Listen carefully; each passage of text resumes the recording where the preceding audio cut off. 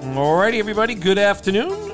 Guru and Wiz Fantasy Football Podcast, Wiz, and we are finally up to what we think is going to be, and probably most people think, is going to be the best division in football this year from both a competitive landscape and probably from a fantasy football landscape as well, Wiz. Yeah, I mean, I completely agree with that. And you're looking at the fantasy football starters, and we've been talking about a few divisions where you may have a player here or there in a team. I'm looking at the starters on all of these teams, and I think every single one of them can be drafted as a starter, even in the standard fantasy football league. And we're going to get kicked off with the Denver Broncos, and before it was fashionable to love Russell Wilson, you were loving Russell Wilson, had him almost every single year in different leagues. So I'll let you lead things off. Will Russ cook this year? You know, so it's kind of interesting. Wiz. So new head coach in Denver, a bit more of an offensive-minded guy. Vic Fangio was there the last few years, defensive guy. And now you bring in Nathaniel Hackett, who worked with Aaron Rodgers the last few seasons in Green Bay, where the Packers threw the ball 58% of the time. And he comes to an offense that is, when it comes to passing attacks, you know, previous without Russell Wilson was pretty inept, right? 27th in plays run, 25th in pass attempts. I think they averaged 19 touchdowns over the last couple of seasons. And Russell Wilson, you know, comes in with a few question marks attached as well, right? Not running as much as he does. Granted, he was in a situation which looked like a complete stalemate last year with the Seattle Seahawks. You know, him and Pete Carroll kind of reached the end of their rope together. Russell Wilson had a tremendous first half of 2020, if you remember correctly, and then a distinct drop-off in the back half of that year. And last year, dealing with an injury, and the Seahawks were, you know, a mess last year. And by the way, it also hurt their receivers last year. You know, DK Metcalf definitely fell off in terms of fantasy production. I don't blame that on Russell Wilson, and I think he comes to a team with a better defense, probably a better offensive line. I think he'll feel very at home with the boisterous crowd in Denver, much like he had in Seattle. And I think, you know, to me, Wiz, this is a fresh start for Russell Wilson, and he lands in a place where success has been part of the pedigree along the years. And I really do like the situation that Russell Wilson comes into, Wiz. So you have him. I mean, it's pretty obvious that he's a top 10, top 12 guy. You have him even higher than that, where you would kind of put him in the top bracket of the quarterback one category. Yeah, so I would say this, we discussed a whole bunch. We discussed the quarterback situation, and I felt it was a situation where you needed to make sure you got a good quarterback this year, especially in non-superflex leagues where you start to do quarterbacks. And yeah, I would put Russell Wilson. I would have the confidence, especially. I'm a bit biased because I've had confidence in this player before, but I think he's one of 7 or 8 names that I'd have confident as my number one quarterback in fantasy football this season. Speaking of confidence, the fantasy football community seems to be confident about Javonte Williams this year, and I've seen a lot of people kind of ranking him very, very close, if not inside the top 12 at running back this year. And look, there are a lot of things going for Javonte Williams has a lot of things going for him. One, he has Russell Wilson quarterbacking, who they know will help them get into the right play after looking over the defense. You have an offensive-minded coach. You have a running back going into his second year, which is always the jump that I like to see. And his main competition is kind of an aging guy in Melvin Gordon. So give me these 3 things. Definitely inside the top 12, definitely outside the top 12, or very, very much right around that 12 to 15 area. Yeah, so I'm in the last category that you said, the latter one, in that 12 to 15, 12 to 17 category. Wiz, have you taken a look at the exact stats of both these players last year? Oh, yeah. Yeah. They are exact replicas. They each carried the ball 203 times.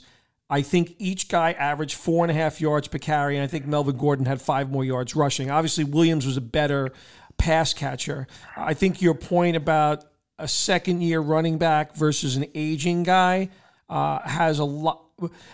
If someone wanted to fight me on my view, I would say, and I would understand the fact that they felt that there would be the kind of the changing of the guard mentality in Denver, where you get the opportunity to kind of let your young star shine a bit more, and Melvin Gordon take that back seat and maybe just touch the ball somewhere in the 35 to 40% range rather than the dead even split that they had last year. And I get that, and I think there's going to be a number of people in fantasy that take that chance. I haven't looked closely enough to see how far these guys are ranked apart. I'm assuming they're ranked apart pretty decently at this point in time, where Gordon probably is somewhere between 20 and 30, and Williams is kind of pushing that top 12.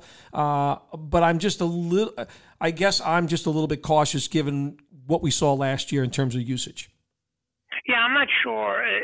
So I'm not sure I would anoint Javonte Williams definitely inside that top 12 or 15, because I'm not quite sure they're going to go away from, making Melvin Gordon an important part of that offense, where I think he'll have enough usage where he may not allow Javonte Williams to ascend into that top 12 or so at the position. But there certainly is a disparity between where the two players' ADPs are coming into this year. An interesting to analyze is Jerry Jeudy and Cortland Sutton. Tim Patrick's a good player, but he's not a player unless there's an injury to one of those two players that I would draft. But Jeudy and Sutton are certainly two players that should be drafted in all formats in standard leagues. So my question to you is there a clear pecking order? Do you both have them in that top in wide receiver 2 range, where they're both kind of like between 20 and 30, or in your mind, is there a clear pecking order?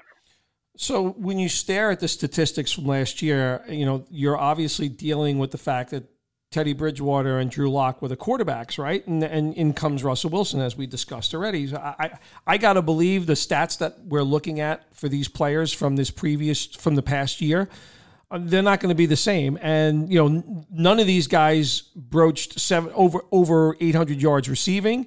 Patrick probably was, from a fantasy perspective, he was definitely more. Jerry Jeudy had no touchdowns last year, whereas now, granted, dealing with a high ankle sprain, which really knocked him back. He had an okay rookie year, but he definitely took a step back, and the injury was a part of that. Cortland Sutton has enjoyed great success in this league previously, but it's been a minute since that's happened.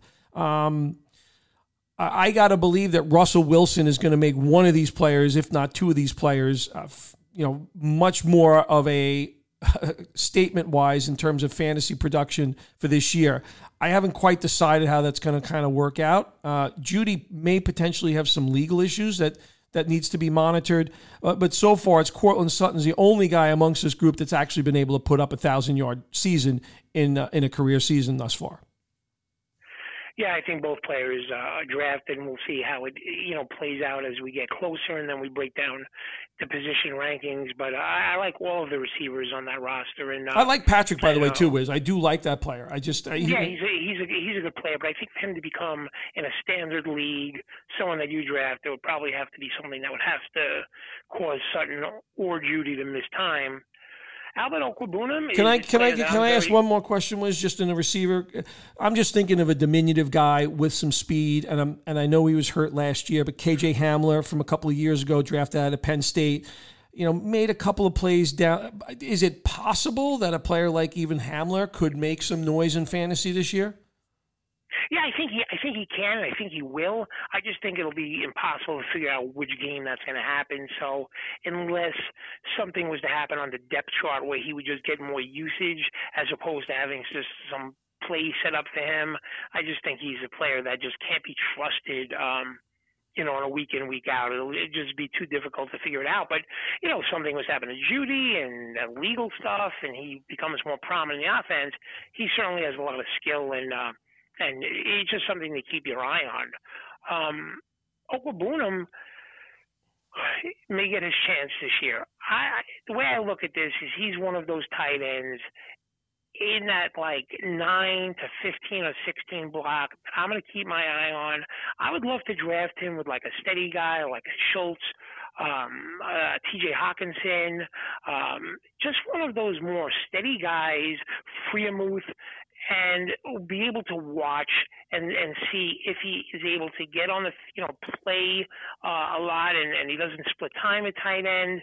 But he's a player with a lot of talent, very good red zone target. Having Russell Wilson certainly will help him. So Okwuegbunam is a guy that I'm excited about and going to keep my eye on. And, I don't mind drafting him as a second tight end, especially if I have a steadier guy as my first guy. Well, how do you see it? Well, let me ask you a question, though. I look at Denver's tight ends, right, and they went out of their way to draft Greg Dulcich from UCLA in the third round. When you make a move like that, to me, that says they have some potential interest in putting that player on the field.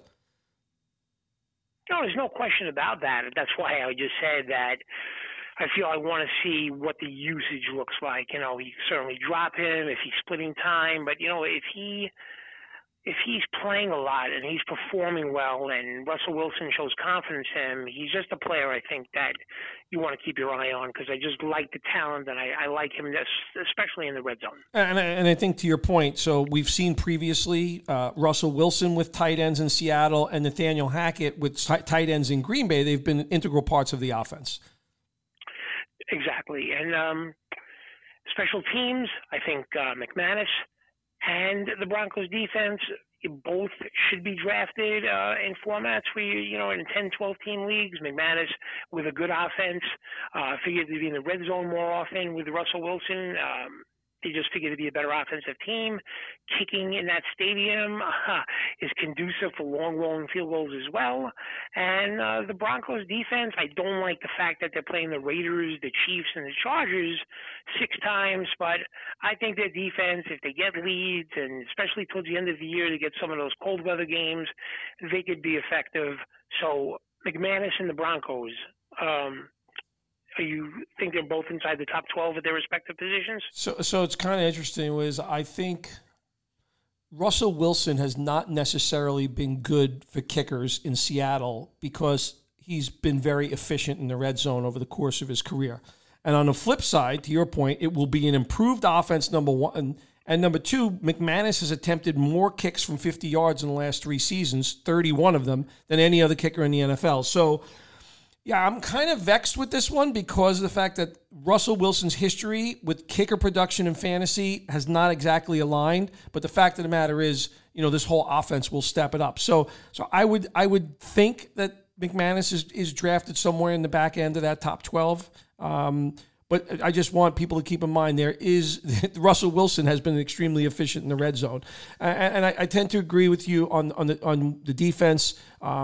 That being said, as much as they played good offenses last year in their division, this was a defense that only allowed 19 points a game and, somewhere in the neighborhood of around 330 yards of offense a game. So it's a good defense. They get a new defensive coordinator this year, in Navarro, who worked under Brandon Staley and Wade Phillips in Los Angeles.